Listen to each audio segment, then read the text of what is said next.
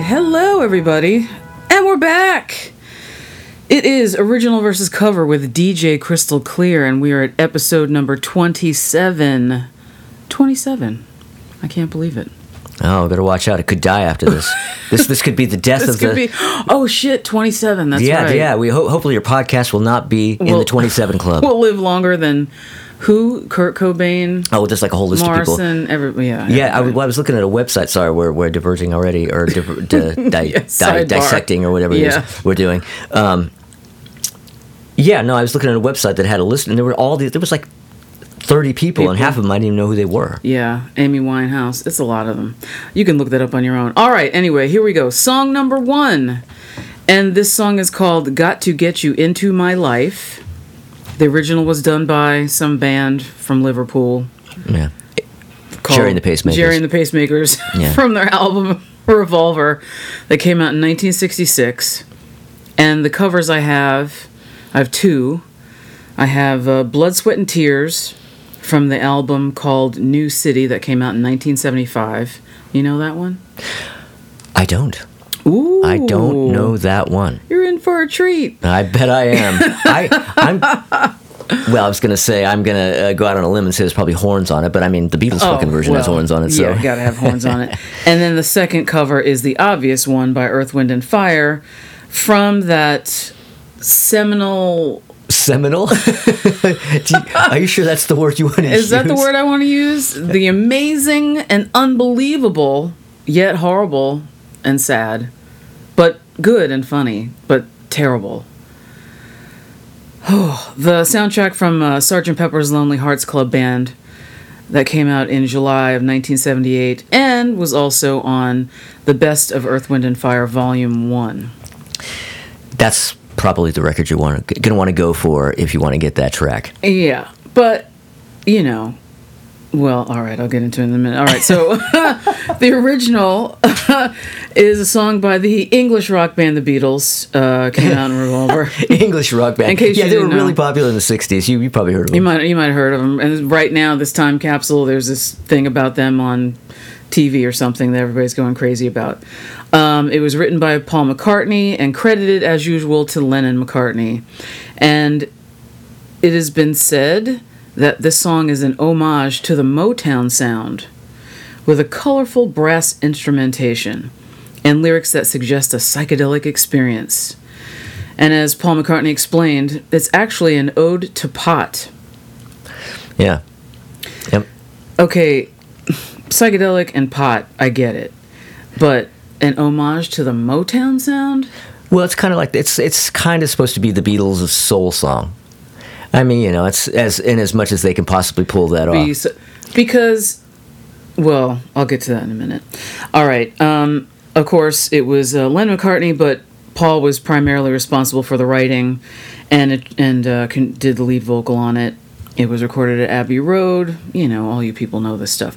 So the song seems to have been hard to arrange until the soul-style horns, I put that in quotation marks, strongly reminiscent of the Stax Memphis Soul and Motown sound were introduced. The original version of the track, taped on the second day of the Revolver sessions, featured an arrangement that included harmonium and acoustic guitar and a partly a cappella section repeating the words, "I Need Your Love," sung by McCartney, Lennon, and George Harrison. In the description of author Robert Rodriguez, relative to the, quote, R&B-styled shouter, end quote, that the band completed in June, this version was a more, quote, Haight-Ashbury than Memphis. Author Devin McKinney similarly reviews the early take as a radiating piece in a hippie vein, and he recognizes the arrangement as a forerunner to the sound adopted by the Beach Boys over the 67-68 Smiley Smile and Wild Honey. The brass was close mic'd in the bells of the instruments, then put through a limiter. This session on May 18th marked the first time that the Beatles had used a horn section. Okay, so my beef is that these horns don't sound like Memphis or Stax or Motown. They sound like a military band. Well, that's because you got fucking George Martin in there, with his lab coat on. Yeah, they're that's the thing, is they're trying, but And that's the thing about the Beatles is that they do a lot of stuff. They do is them trying to imitate certain things, but they never actually hit the sound. It always ends up just sounding like the Beatles because they're so strongly themselves. Like there's so much shit that Paul McCartney does. He's just trying to be fucking Little Richard, but it doesn't really sound like Little Richard. Yeah. But in his head, it does. Yeah, exactly. So yeah, it's a brass military arrangement to me. That's not. Oh, all right, click. All right, gentlemen, can you make it swing a little hard? No. Yeah, they're in like this because that's the thing that those British studios, they were just so, I don't know, just so sterile, and there was just no vibe in those places, and no swing. Yeah. No vibe. Yeah. It's amazing that the Beatles made records as good as they did. I mean, imagine if they had gotten to come over here and go to Stax, Muscle Shoals. And I'm sure they would have loved to, but they probably had some contract where they couldn't step outside, like, the confines of those four walls. Yeah. Because maybe they did want to follow Joe Cocker and whoever else came over here and recorded. They definitely did. They were always going. How is it that the American records sound like this? Why can't we sound like this? That. Well, because we just we're not allowed to do this or use that because, and the fact that they were as innovative as they were, working with these people who were just so regimented and you can't do this and you can do that, but still they managed to do new shit. Yeah. Amazing. So that's my beef with it. But anyway, so the covers, Blood, Sweat, and Tears. I think that this is an odd yet interesting choice for them to cover. It's kind of Vegas-y, it's Chicago-y, it's upbeat and bouncy, stomping harmony, backing vocals all over the place. It's like a come on, get happy. I like it, but then at the same time, I don't like it. And when you listen to it, I think you'll understand what I'm saying here. Well, 1975, that's past the expiration date, or freshness date on Blood, Sweat, and Tears. Blood, Sweat, and Tears. So, yeah. Yeah. Like, maybe, again, like another example of they did it during rehearsal and, oh, yeah, this is good. Let's record this. Let's just do this. Oh, and let's put it on the album, not as a B-side to the single. Yeah. Weird. So then Earth, Wind, and Fire was issued as a single in July 1978, and their rendition reached number 1 on the Billboard Hot Soul Singles chart and number 9 on the Billboard Regular Hot 100. It got to 33 on the UK Singles chart and was certified gold by the RIAA. So, the New York Daily News, when this record came out, described their version as, quote, oh so cool. Like, that's the best they could do. AllMusic noted the tune as a great remake. Cashbox also called their cover of the song an innovative rendition. Treble website placed this version as number 34 of the top 100 cover songs on the planet Earth. Wow. Yeah. So it won a Grammy Award for Best Instrumental Arrangement Accompanying Vocalists. Why? Like, it couldn't just win for the song? I don't know. I mean, yes, it is an amazing arrangement, but, like, what? And it was also nominated for Best Pop Performance by a Duo or Group with Vocals. Well, I mean, I imagine the whole thing, giving it kudos for the arrangement and not the song, is because they wanted to give their kudos to Earth, Wind, and Fire, and that's their work, not the song. Exactly. Well, yeah. So we're going to listen to them now and then come back with a winner, with an obvious winner, I think.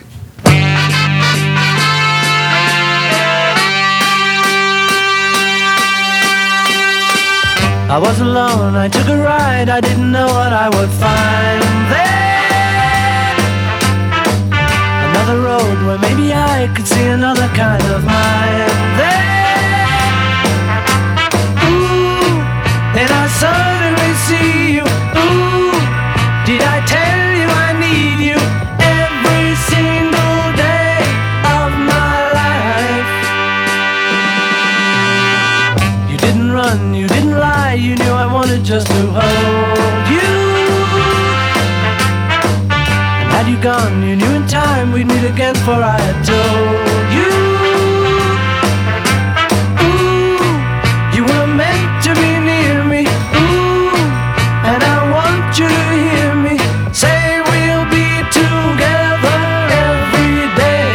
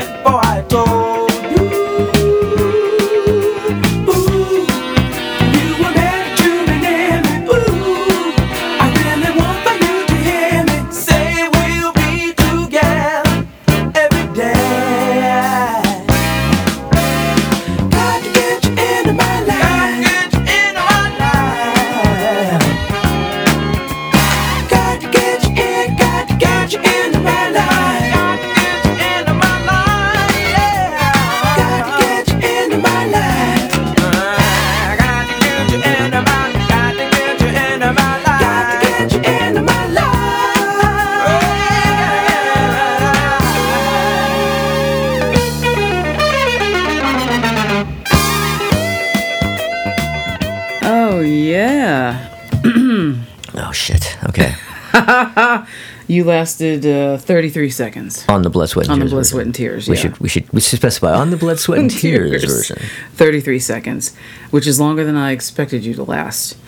But you needed to hear the vocal come in. All right, so to me, the obvious winner here is Earth, Wind, and Fire. Well, I mean, the Beatles, yes. But Earth, Wind, and Fire, it's like the way Aretha Franklin stole respect from Otis Redding, I think. Well, for me, more than a winner, there's just a loser. And that loser is... And that is so Blood, Sweat, and Tears. Like I said when we were listening to it, when you guys weren't privy to our comments, it sounded like a Sesame Street version. Yeah. It sounded like somebody was on Sesame Street, singing it amongst the Muppets. Like they're marching down the street. Yeah. It's so high and bright. Yeah. Yeah. Now, the Earth, Wind, and Fire version I love so much, I can't really choose between them. You know what I mean? I'm tempted to put Earth, Wind, and Fire over the Beatles, and then when I go to do that, then I'm like, oh, but fuck. So it's almost like no matter which one of those I go to choose, I think of the other one and go, oh, but fuck. It's a Sophie's choice. Sophie's choice. Yeah, it's kind of a Sophie's choice. So basically, I wouldn't blame anybody for choosing the Earth, Wind, and Fire version over the Beatles. And I don't know. It's a tie, man. The reason why I choose Earth, Wind, and Fire is because in the realm of covers, it's so fucking good because they made it their song. They totally made it their song. Because it's Earth, Wind, and Fire. Of course it's going to be amazing horn arrangement going on, and Maurice, and he just do. I mean, he just comes in like Al Jarreau jazzing it up, and it's just so great. And am I tired of hearing the original version? I don't know. Maybe that's a part of it too. Because when I think of it, all I hear is got you into my life. Like that just sticks out in my brain. All right. The guitar lick and him yelling. Well, you know what? The first version I ever heard was the Earth, Wind, and Fire version. Oh, word? Yeah. Because, I mean, as I've mentioned 1,000 times before, I when I first got heard and started to love the Beatles was when I was a little kid. Like, we're literally talking like 3 years old. Yeah. I'm hearing Beatles' second album, and Abbey Road and Let It Be. But I didn't have access to their entire catalog right away. I'm like, Revolver? I didn't have or hear that album until I was like 11 or 12. Oh, okay. So, I mean, I remember getting that record and listening to it for the first time. I mean, I'd heard Got to Get You Into My Life before that, so I guess that doesn't really count. But I definitely hadn't heard it, I don't think, before I heard the Earth, Wind, and Fire version. Oh, okay. Well, yeah. I mean, no shade on the Beatles. It's the Beatles. But the Earth, Wind, and Fire is just hot. It's one of the best Beatles covers I've ever heard, that's for sure. Great. Yeah, that goes in the pantheon. I'm probably going to wind up doing an all Beatles cover show at some point in time because there's so fucking many of them. Well, also that would be an interesting episode because every single one of them will be like, oh shit. Shit. This or the Beatles. Yeah. And in some cases, other things will win. Yeah. That's definitely one for me. That would win. All right. Song number 2 is called My Sweet Lord. And don't think that I'm on a Beatles jag. I was going to say, aren't we? So we're doing that episode now, are we? No, we're not. But it just... When I'm writing these things, sometimes they just, I don't know, blend into one another for some reason. All right, so My Sweet Lord. The original was done by... Well, actually, I don't know if you know this, but the first version was Billy Preston's version. Right, yeah, he let Billy Preston... He gave it to him. Yeah, he gave it to him to do. He gave him a couple of songs from that album to do before he did them. But we're talking like a couple of months earlier. Oh, 2 months. Yeah. So Billy Preston's came out on his album Encouraging Words in September of 1970. George Harrison put his out on his fantastic triple album, All Things Must Pass, in November of 1970. Yeah. And then the other cover I'm going to talk about is by Megadeth. Did you know about this? No. Yes, Megadeth. Oh, Jesus. But I already can tell you right now. There's a loser. Yeah, there's a loser in this game. And boy, wait until we hear this thing. So the surprise about it is that it's from Unplugged live in Buenos Aires in 1997. Oh, Jesus, another one of those metal bands doing Unplugged. Let me guess, is there a symphony behind them too? No symphony. Oh, how did they resist that temptation? Enough, I don't know, but, it's 18 guys playing acoustic guitars. All right, so a lot of people have covered this song, including Andy Williams, Peggy Lee, Edwin Starr, the Chiffons. Oh, wait, sorry. Whoops, sorry. Johnny Mathis, Nina Simone, Julio Iglesias, Richie Havens, Boy George, Elton John. Well, when did Elton John? What? I couldn't even. He's done it live or something. It's not like any of his albums. No. Jim James, Bonnie Bramlett, and Elliott Smith. I didn't know about that. And I've heard the Richie Havens version, which is why I didn't put it in here. Listen to it on your own, people, if you dare.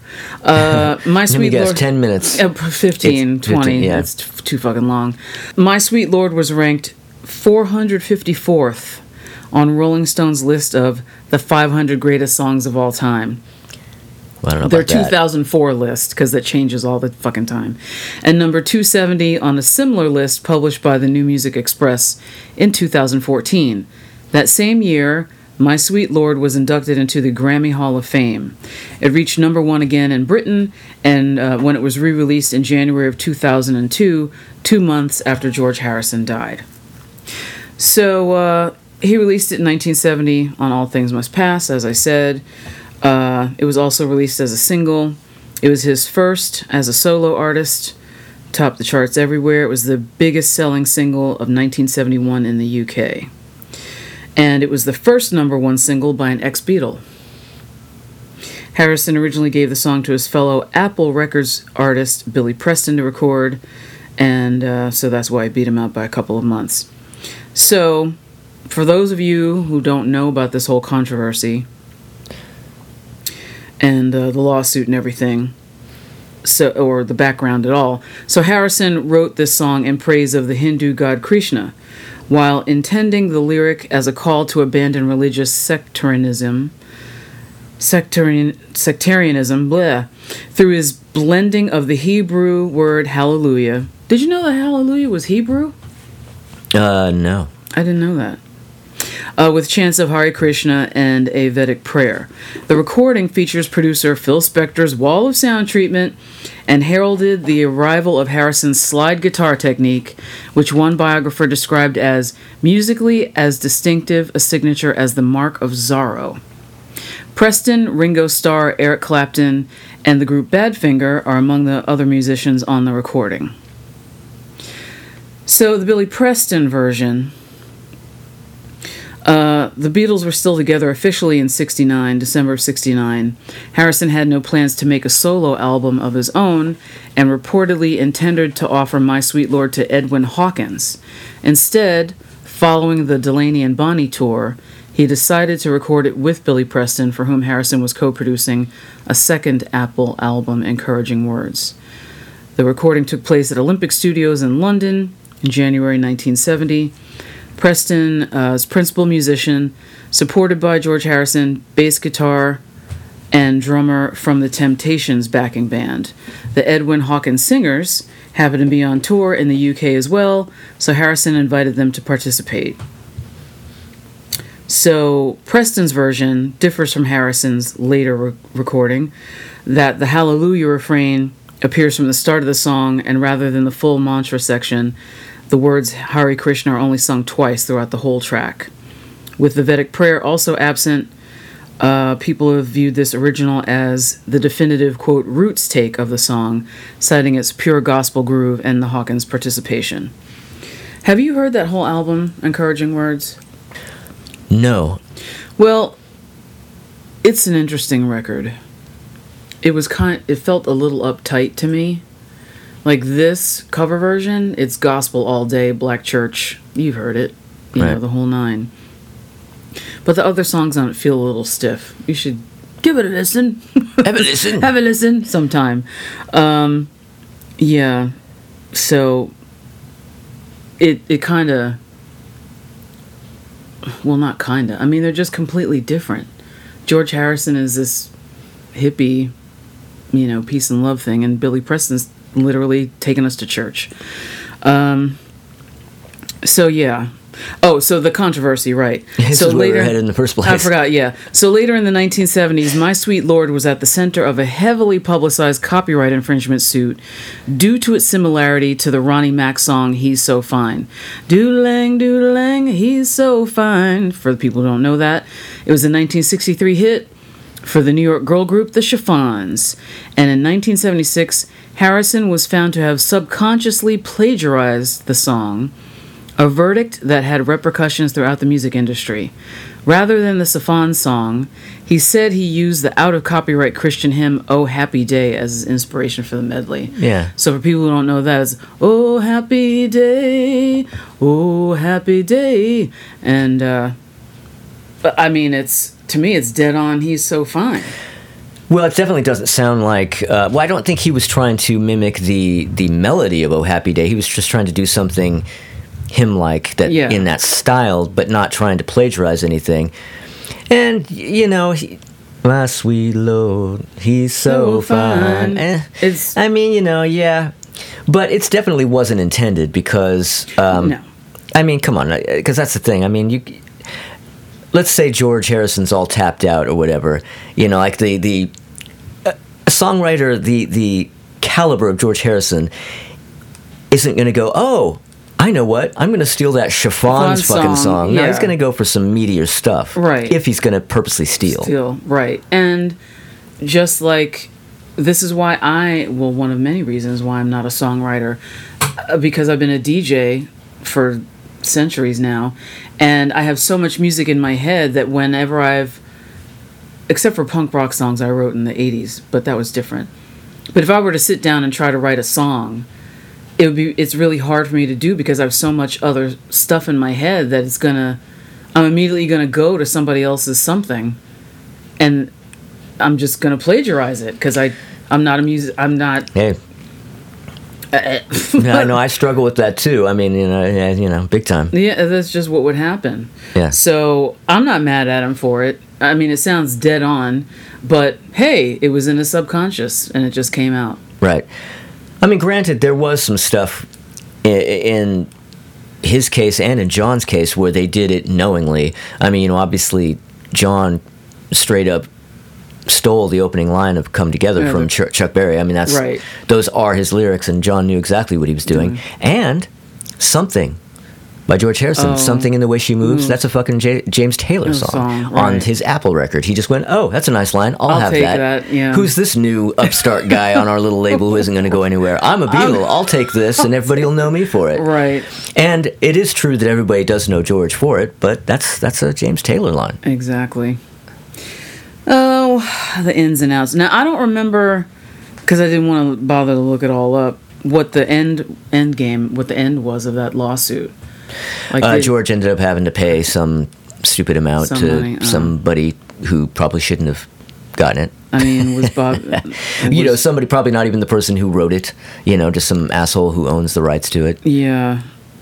Yeah, because I wonder who had the rights to it at the time.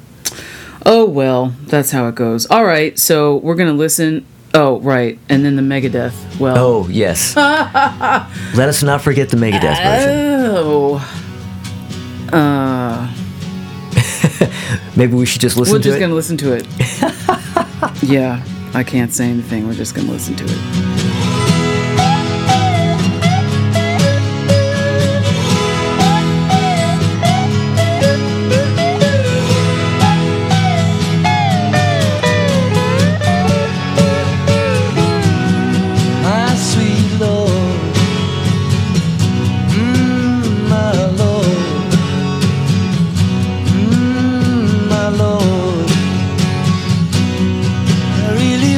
See you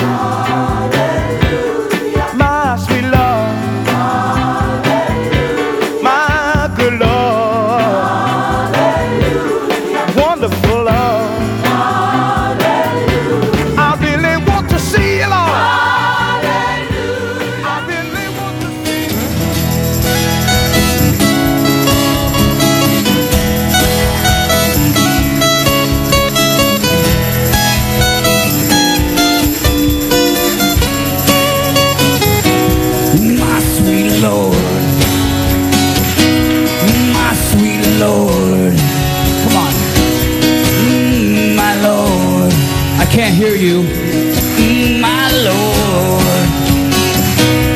I really wanna see you,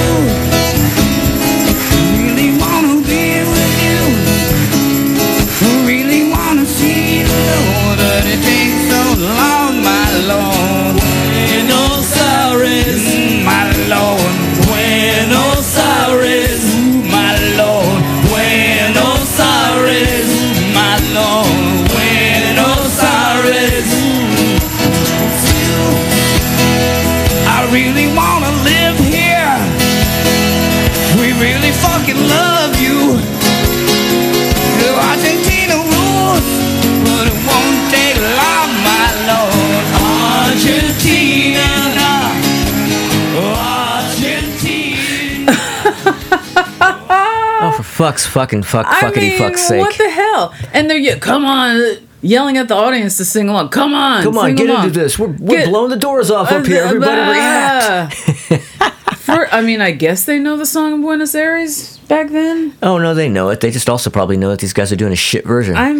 Wow. That's what? Oh, bloody awful it is. Yeah, boy, that's disgraceful. Terrible. It's absolutely terrible. Well, for me, it's a tie between George Harrison and Billy Preston. Yeah, well, yeah, like I said, Megadeth definitely loses. Yeah. I'm gonna go with George, but that's no shade on good old Billy, but it isn't even really about. Yeah, it's not really about whether Billy's version is better or George's version. Megadeth's version is fucking god awful. That's what this is about. Oh, man. This is if you take anything away from this, people. Wow. And it's that Megadeth's version is really sucks. shitty. My sweet Lord. That's not even Cookie Monster. That's how what? It's sick Cookie. It's Cookie Monster sick in bed. And then you can't even play the slide?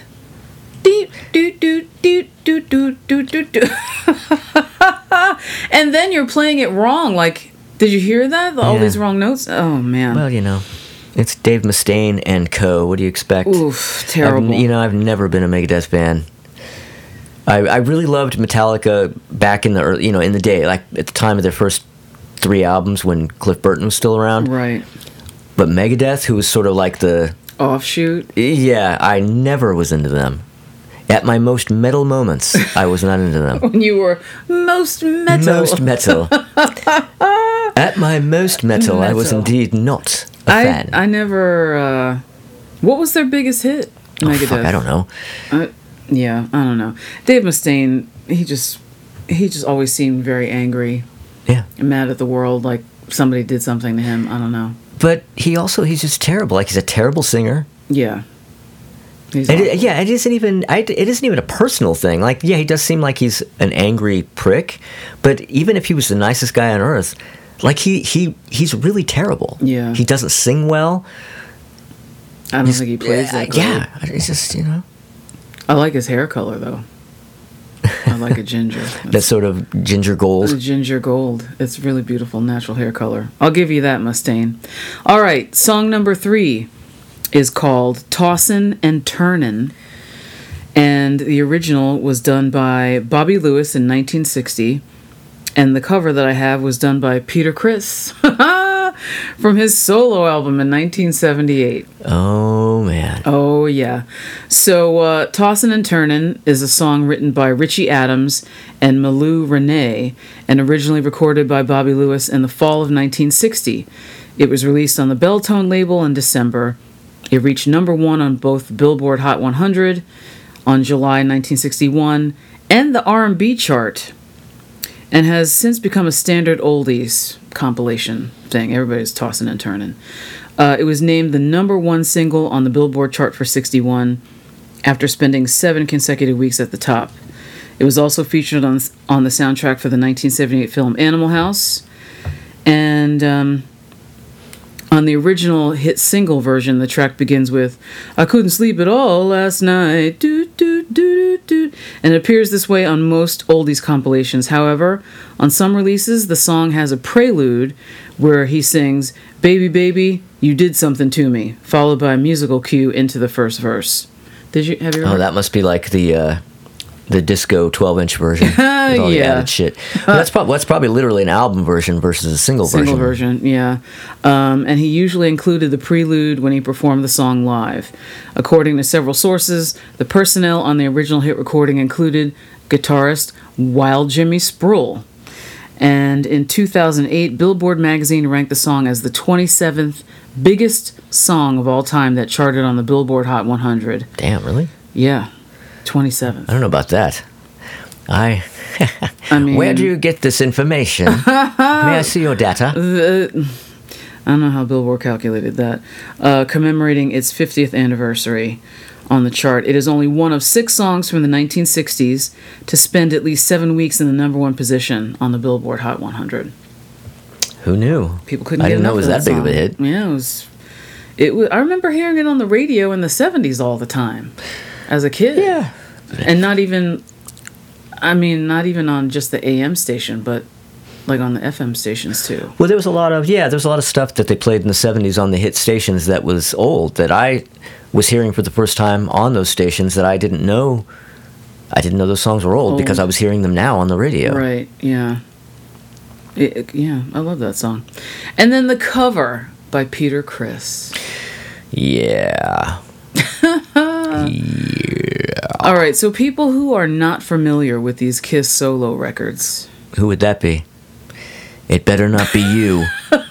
You listening right now. That better not be you. It better not be you. You should all know about these. You should all know about those records. Those Kiss solo albums. Those Kiss solo albums. So they run the gamut.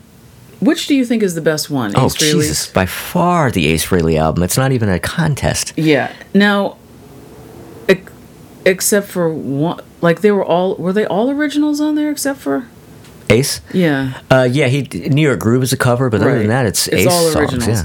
So that's why his is the best. Everybody else's record is just. Well, Paul's is all originals, but it's still not as good as Ace's. Yeah. So Gene Simmons I don't know what, because he can't write songs by himself? I don't know. Well, most of his songs are originals. I think When You Wish Upon a Star, I think, is the only cover on that. Is it? Yeah. Oh, yeah, that's right, because who else would write Livin' in Sin at the Holiday Inn? I mean, come on. I forgot, yeah. So that's a very weird cover, but he does a great job. On When You Wish Upon a Star. That sounds like fucking Dave Mustaine doing it. It's so terrible. But Peter Criss doing Tossin' and Turnin'. Can go fuck itself. Yeah. Yeah. You know, that basically the Peter Criss album, these guys, when the 4 of them went to do their 4 solo albums, they kind of each went and did, people say, you do you. Well, all 4 of those guys went and they did them. Yeah. And so Ace went and just did a straight-ahead rock and roll album, as did Paul, maybe a little bit more melodic, but straight ahead.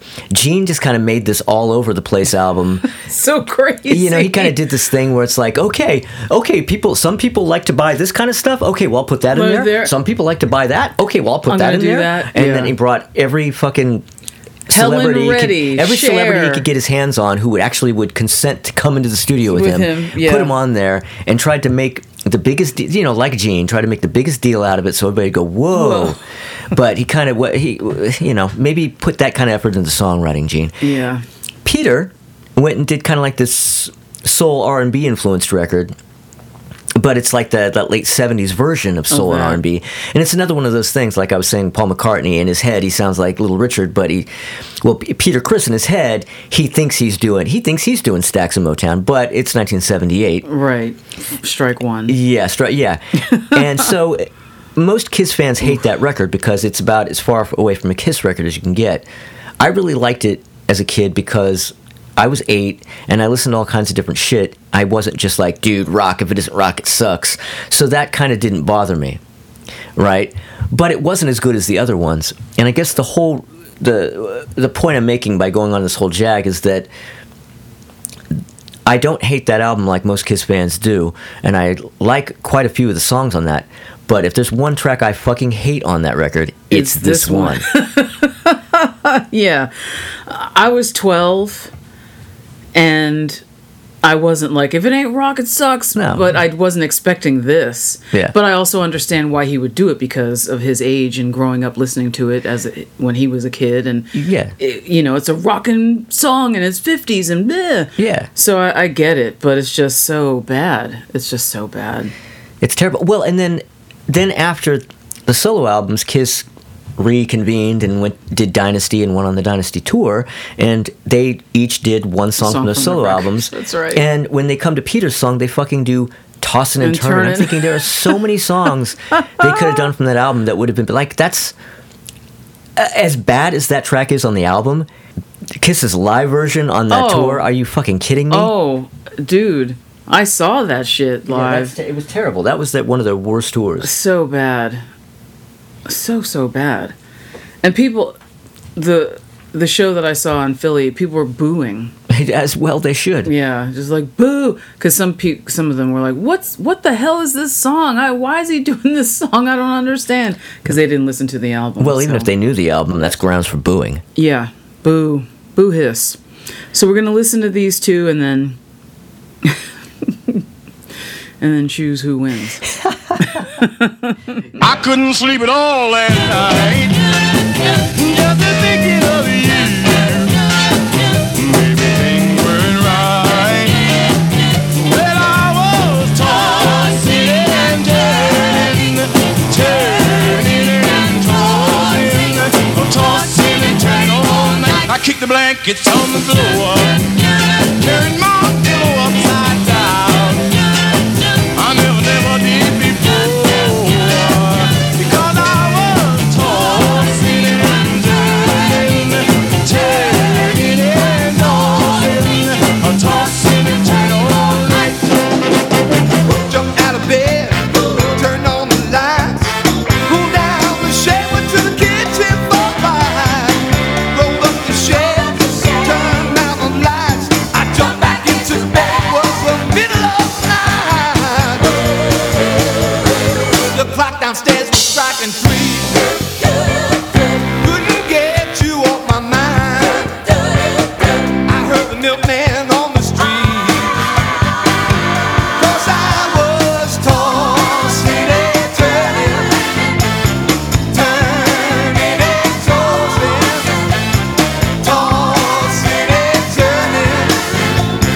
tossing and turning all night.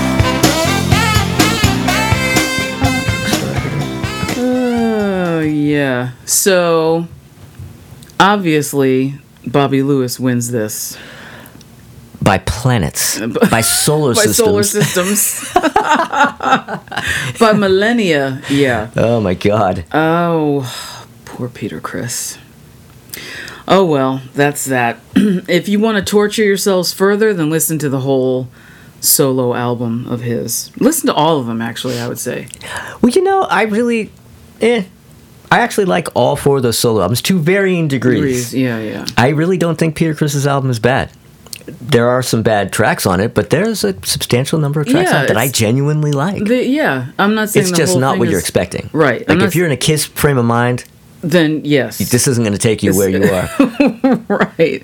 They're just interesting to listen to for people who have not heard any of it at all. Yeah. The Gene Simmons was my favorite because it was just so funny.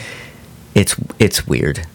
It's not bad. It's just fucking weird. It was really weird. And then when I read all the Helen Reddy, Diana Ross, Cher, like everybody, he went to Studio 54, opened up the door, and was like, "I can't go in here because I don't do drugs and I don't approve of what you're doing, but I need you in the studio right now." I can't be in here for more than 5 minutes because I can't be in close proximity of cocaine. Right. And then they all just ran down to wherever. Well, actually, while we're talking about the Kiss solo album, is one thing, and you probably knew this, but it hasn't come up yet, that Gene tried to get John Lennon and Paul McCartney to come do backing vocals on it, and he reached out but never heard back. So instead, in lieu of them, he got the guys from Beatlemania in. I do remember but that. Gene tried really hard to get that feather in his cap. Yes, nobody could get the Beatles back together, but I, Gene Simmons, did. Well, yeah, you, Gene Simmons, failed. You failed. And I did see Beatlemania on Broadway, and I gotta say, those guys sounded exactly like them. They were dead on. I saw it like three times. It was amazing. At the Orpheum Theater in San Francisco. Yeah. Oh. Not on Broadway. Definitely not Broadway. The Orpheum Theater in San Francisco, which is as Broadway as it gets. Yeah, for San Francisco, sure. Yeah, it was good. So listen to those records, people, because it's something. Especially non-Kiss fans. Just do it. Yeah, actually, that would be interesting. I'd be interested to hear what people who aren't Kiss fans would say about these records. Yeah, that would be interesting. All right, song number 4 is called "Got the Time," and the original was done by Joe Jackson from his album "Look Sharp" in January 1979. And I have one cover of this, and that cover is by Anthrax from their album "Persistence of Time" that came out in 1990. So this song was written and performed by the British new wave artist Joe Jackson, appearing as the closing track on his 79 album Look Sharp, and he plays this in concert all the time. Yes, I've only seen Joe Jackson twice, and he played both times I saw him. He wrote it in 1977 before assembling the final version of the Joe Jackson Band. Jackson recalled the driving nature of the song was a struggle for his then drummer Dave Cairns. Jackson explained in his memoir, A Cure for Gravity, "Got the Time gave Dave a lot of trouble. The style I wanted, fast, sharp, and intense, was a long way from Dave's loose, funky approach. This was one guy, I thought, who might not survive the transition to new wave." Which, yeah. Yeah, maybe. So the Anthrax cover from their album Persistence of Time. Are you an Anthrax person? No, I'm not. But yeah, I'm really not. Well, apparently you missed out because this band's version was cited by AllMusic. No, I've heard their version. I'm just not a fan. Yeah. It was a standout track from Persistence of Time. Jackson did not hold Anthrax's version in high regard. In the June 1991 issue of Q magazine, Jackson remarked, "I think it sounds kind of clumsy compared to the way we did it on the live album. I mean, our version is really smoking. Theirs actually is slower than ours and kind of lumpin'." I like that. Yeah. Lumpin'. The way I feel about it is, thanks for the royalties, guys. Yeah. In another interview, he explained, "I could never quite understand why they were called a, quote, speed metal band because we played the song about twice as fast as they did." Yeah. No, it's true. I mean, I've also seen him play. Shit, I saw him in the 80s, the 90s, and the 2000s, and every fucking time he played that song, faster than Anthrax. Speed metal. Way faster than his own studio version.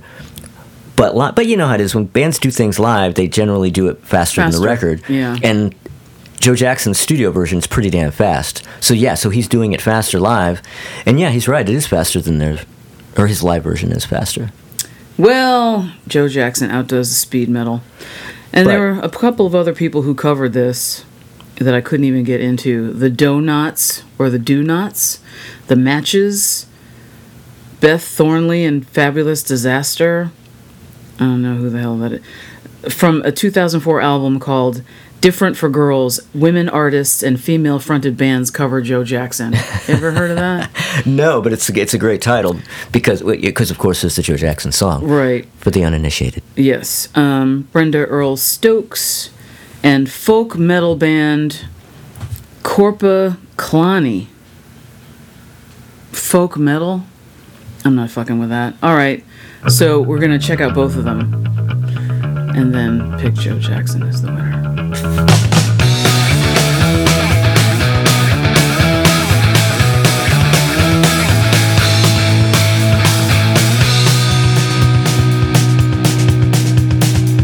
Wake up, got another day to get through now. Got another man to see, gotta call him on the telephone. Hey, oh, gotta find a piece of paper. Sit down, got another letter to write. Think hard, gotta get a letter just right. It'll ring another telephone. Oh no, gotta write a letter later. No such thing as tomorrow.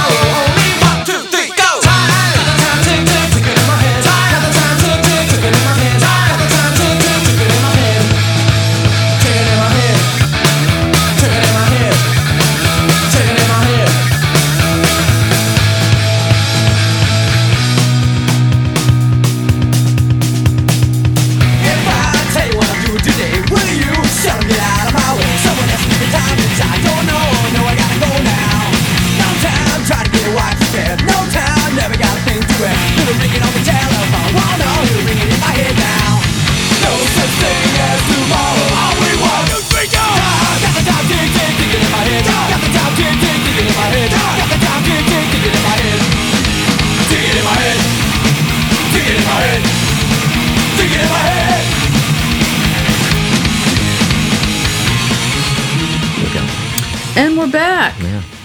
And Anthrax stinks. And scene. Yeah, I mean, Joe Jackson obviously wins that. I mean, and it makes sense that Anthrax would do that song, or that a band like Anthrax would do it, because that is kind of proto-thrash. Yeah. Or proto-speed. Not thrash, proto-speed metal. Not metal, it's proto-speed. Yeah, you know what I mean? Like, I could see a speed metal band listening and going, yeah, we're doing that. Yeah, you know? I get it. And to think that those Anthrax people would even know who Joe Jackson is, and want to do that, you know, the way that everybody is so separated. It's like, why would some speed metal band be listening to somebody like Joe Jackson? Well, you know, I mean, it's probably because it was... But they grew up with it. Well, also, I think it might have been the times. I mean, that record of 79, things weren't as separated at that time. Like, those guys probably heard it. Oh, no, they definitely heard it. Well, obviously they heard it, but... Yeah, but I'm saying, like, when they did it in 1990 whatever, and people were like, huh? You know, like, why would they do that? Like, other weird metal bands that do weird covers that I've talked about, and it's like, why would they be doing that? Right. Their fans, I would imagine, would be like, who the fuck is Joe Jackson? Why are you doing this? But whatever.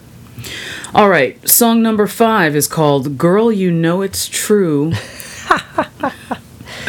And the original version is by Newmarks. Oh, shit. From their album Our Time Has Come, released in 1987. Wow, who's the cover by? The cover is by some weird band, these two dudes called Milli Vanilli. And oh, that's the early version of Fab and Rob. That's like the early days of Fab and Rob. Well, no. Or Rob and Fab. They're Rob and Fab. No, they're completely different people. That's true. Actually, that's true. That's true. And the Milli Vanilli thing came out in 1988, a year later. So the song was written by Bill Petaway Jr., Sean DJ Spencer, and Kevin Lyles, Rodney Cool Rod Holloman. Cool Rod with a K? Yes. And Kai Adeyemo, most of whom were members of the Baltimore, Maryland-based group Newmarks, who first recorded the song. Now, I remember hearing this in clubs in 1987. I was in LA, and one of the places I used to go out dancing with my friend Mike Dampierre and his, it was 1987, nobody was getting married then, but basically his husband Andy. And we would go to this notorious lesbian club called Coconuts out on Santa Monica Boulevard, and which is where I saw Whitney Houston for the first time with her girlfriend Robin. And we would dance to this song, Girl, You Know It's True. And then a year later, here comes Milli Vanilli, and we were like, what the fuck? Because we thought, oh, they did it again under some weird name, but no, completely different. So oops, they did it again. For people who are not familiar with Frank Farian, I talked about him in episode 11 when we talked about The Rivers of Babylon, the cover by Boney M. So Frank Farian is this white German guy who, when it came to Boney M, he did all the vocals himself and hired those black people to just like lip sync to shit. To be the faces, yeah. To be the faces of it. The guy with the afro with the side part, he wasn't singing. That was an old white German dude. So he discovered Milli Vanilli. He put Milli Vanilli together, and then the rest is history. So we're going to listen to both of these, and nobody's going to win. Girl, you know it's, yes, you know it's true. Ooh, ooh, ooh.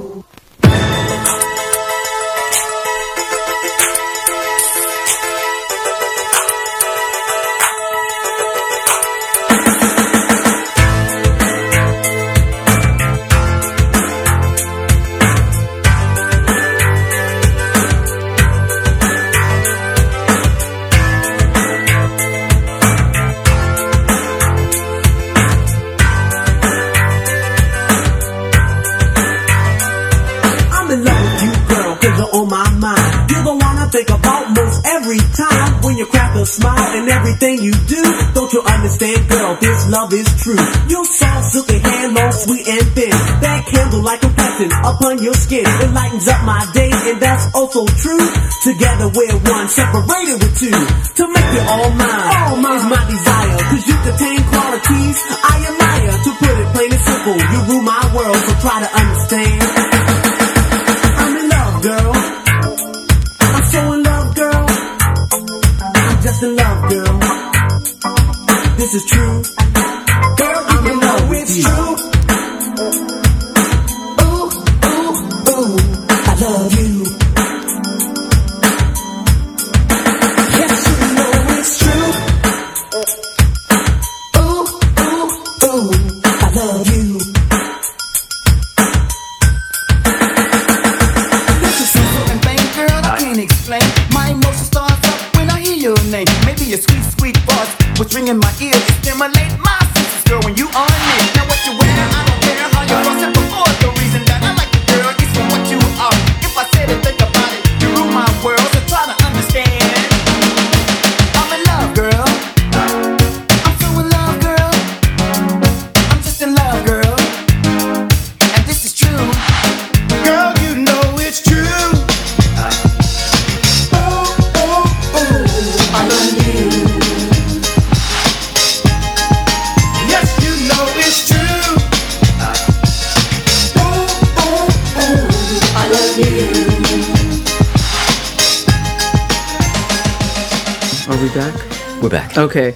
So they did, I mean, Frank Farian, it was exactly the same except it was sped up. They just did it like a couple beats faster. The original is not a slow jam, but it's definitely slower. Yeah. But I mean, even the opening line, the opening rap, and it's word for word. Right. Well, it's one of those things where that track probably was only known in the clubs. Yeah. And barely that. And so he probably kind of figured, oh, well, nobody's going to know what the fuck this is. I can rip this off wholesale. And that's exactly what he did. Yeah. Yeah. Mind-boggling. But, yeah. So that's that. Yes. Wow. So which one, well, okay, to choose a winner, which one sucks more? I guess neither of them. That's they really both just hard. suck. They're It's the just same both thing. terrible. Yeah. Well, not terrible. I mean, I do have fond memories of the original. But that's more what you were doing and people you were with rather than actually hearing the song. Liking the song. Yeah, I don't think that it's a great song to begin with. Yeah, it's not that great, even for the time period and the all electronic instrumentation and the whole vibe. I mean, it's very much another song that is a time capsule of that time and that year specifically, which Paul obviously hates. Yes, that is a moment in time. Well, actually, I'm getting I'm getting Rocket on you here. Right, yeah.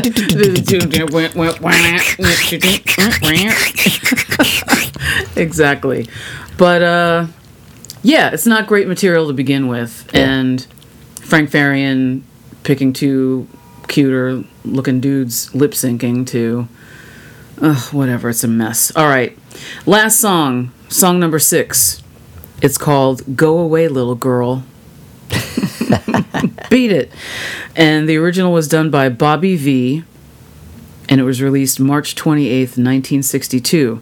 It's a popular song written by who, Paul? You know what? I don't know who wrote that song. What? Oh my God. I don't know. John Lennon? No.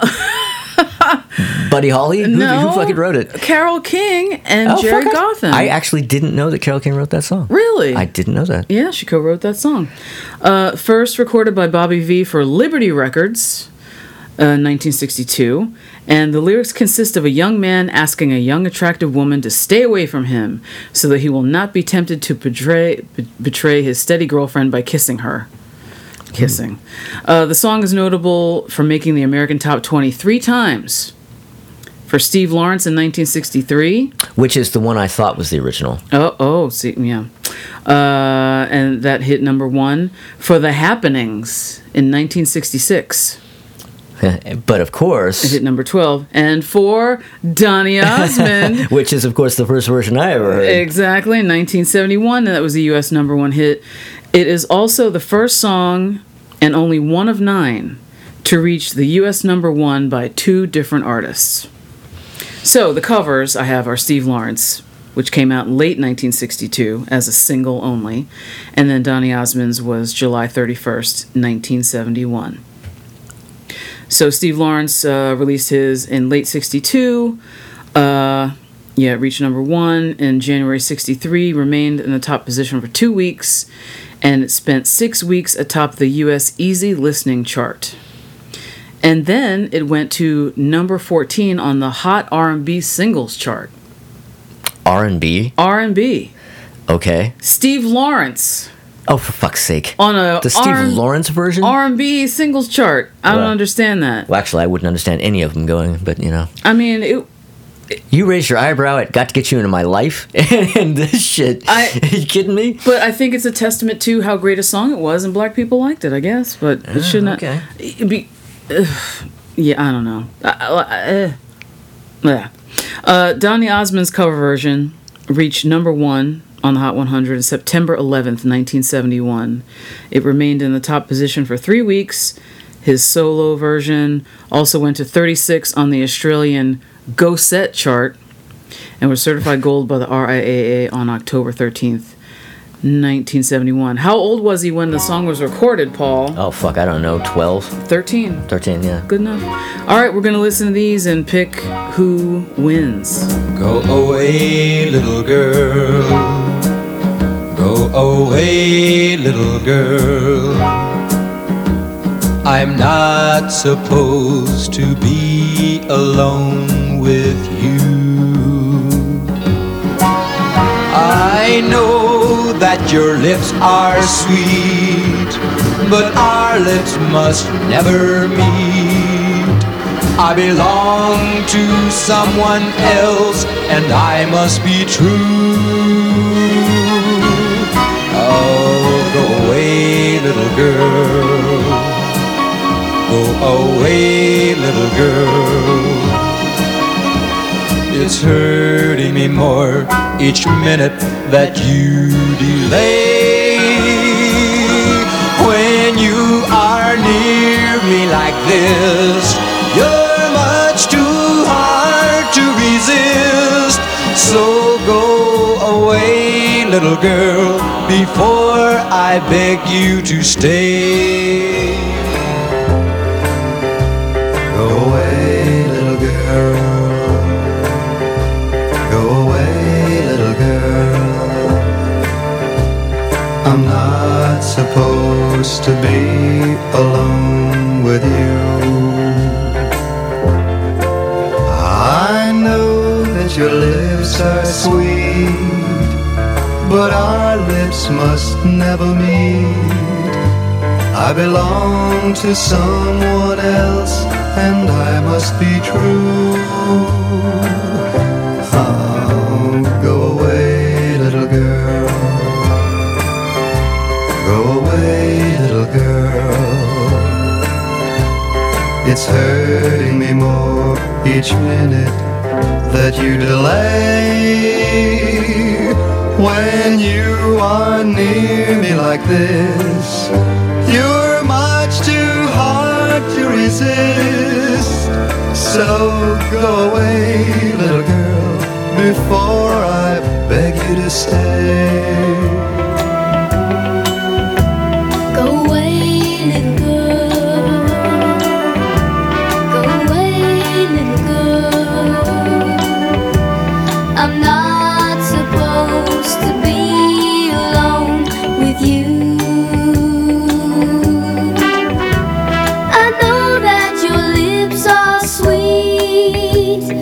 Our lips must never meet. I'm dating somebody else, I must be true. Oh, go away, little girl. Go away, little girl. Go away, little girl. Go away, little girl. It's hurting me more each minute that we delay.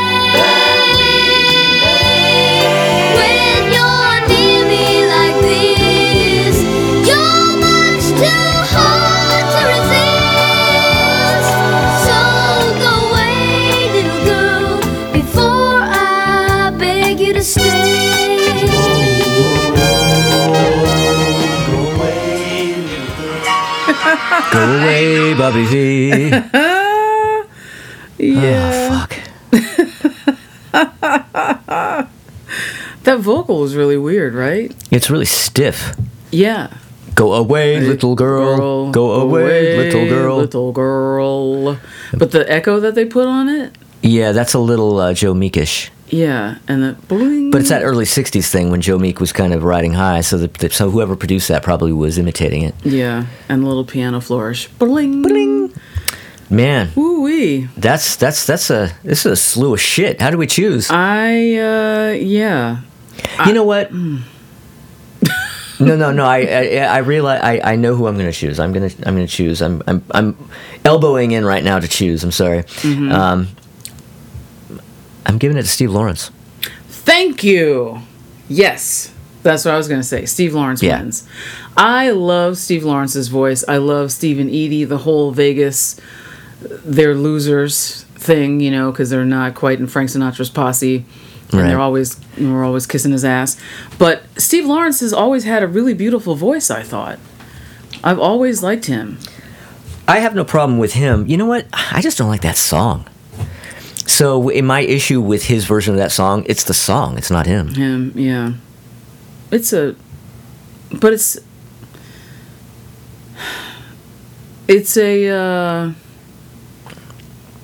I think it's very much of the time of 1962, bubblegummy, like Innocence sort of deal. But it's just, I just don't like that one. But yeah, he definitely has the best voice of the three, for sure. Yeah, I mean, Donny by far. Osmond's a 13-year-old kid, sounds like practically castrati. Yeah, and super high and nasal. Yeah, and then Bobby V, like we were mentioning, just sounds stiff and soulless. Girl. He sounds upset that he's even recording and go away, little girl. I have to do this dumbass song. I don't want to sing this song. Yeah. And I will say that when I lived in LA, I saw Steve and Edie in Vegas, and it was so great. He just has a really beautiful voice, and for people who really know me, know that I spent the better part of 2020 watching the Nanny reruns because I was trapped in my apartment and couldn't do anything like everybody else was. And it was a show that I did not watch during the time period it was on because it was the 90s, I guess, and I didn't have TV. I don't know. But anyhow, I got sucked into the vortex of the Nanny, and he played her father. Oh, interesting. I don't think I've ever actually watched an episode, so I wouldn't know that. Yeah, and when she finally married Mr. Sheffield, he sang at her wedding on the show, and it was so beautiful, so great. He was 100 years old or whatever, and he sounded amazing. Right. So, yeah, Steve Lawrence wins. Yeah. Excellent. All right. So that is the end of episode number 27. Stay tuned for episode number 28. Thank you for listening in, and happy motoring.